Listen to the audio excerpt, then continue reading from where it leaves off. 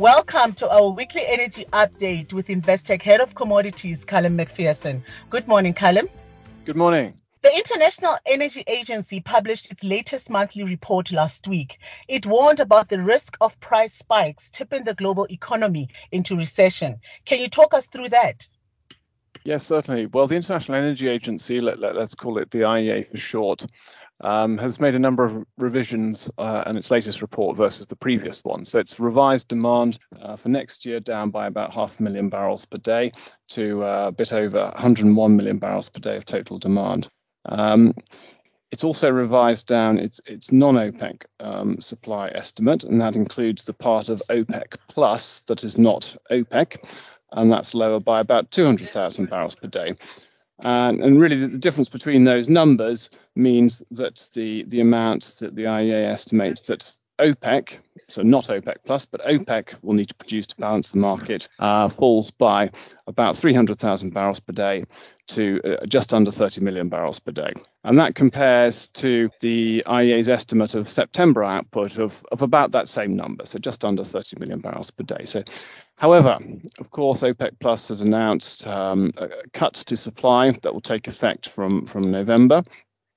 And while it's highly unlikely that anything like the 2 million barrels per day cut in their headline limits, which is what was announced, will feed through into actual production, because most OPEC Plus members are behind their limits, we can be reasonably confident that Saudi Arabia and the UAE, who are in OPEC as well as OPEC Plus, that their cuts will follow through, and they amount to about 700,000 barrels per day. And that would reduce OPEC outputs closer to 29 million barrels per day, and suggesting we could see a deficit of something like 500,000 barrels per day next year.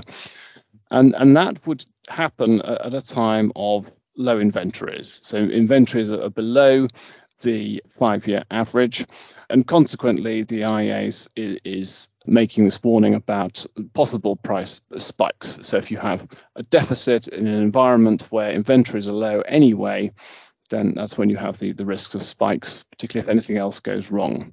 And indeed, it's worth noting that commercial inventories would be lower already than they are now, were it not for the release of strategic reserves from the US and other countries over the summer.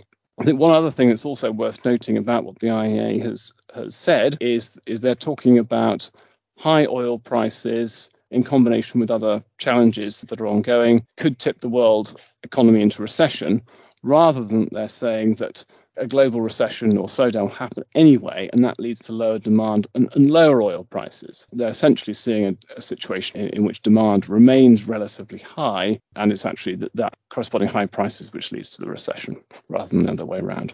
Is there any chance that Iran could fill this gap? Well, in theory, yes. But I think the return of Iranian crude is looking pretty unlikely again.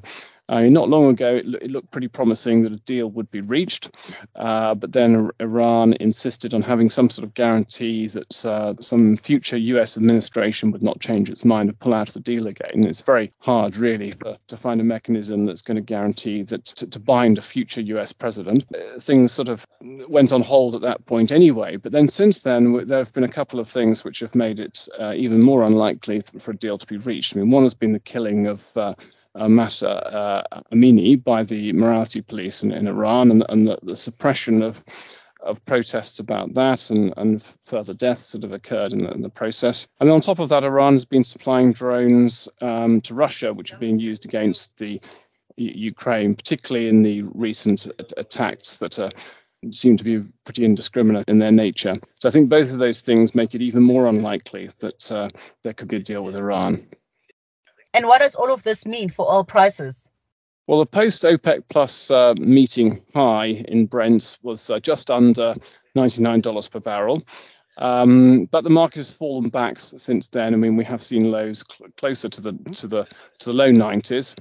But still, the market's still not far away from the 50-day moving average. So from a technical point of view, from here, Brent could still easily rally back higher, move through $100 per barrel, which would break the downtrend that Brent has been in for some little while now. That rally is still potentially very much on the cards. However, there's one thing we should say, and that's that perhaps there is in reality a stronger correction to demand than what the IEA has proposed in their latest report, and particularly just looking at the reports around the pitch that President Xi of China is making for his third term in office, he very clearly recommitted to the zero COVID approach. He called it the people's war to stop the spread of the virus. So that's one area in particular where we have the risk of demand surprising on the downside, and particularly if we have lockdowns and so on going through the winter. So the risk of demand disappointing on the downside is certainly still there. Thank you, Callum. We'll chat again next week. Thank you very much, Lan. Thank you for tuning into another episode of Investec's Weekly Energy Update with Callum McPherson. If you'd like to discuss any of the contents of the podcast, drop Callum an email on callum.mcpherson@investec.co.uk or visit investec.com/commodities. Until next time, thank you.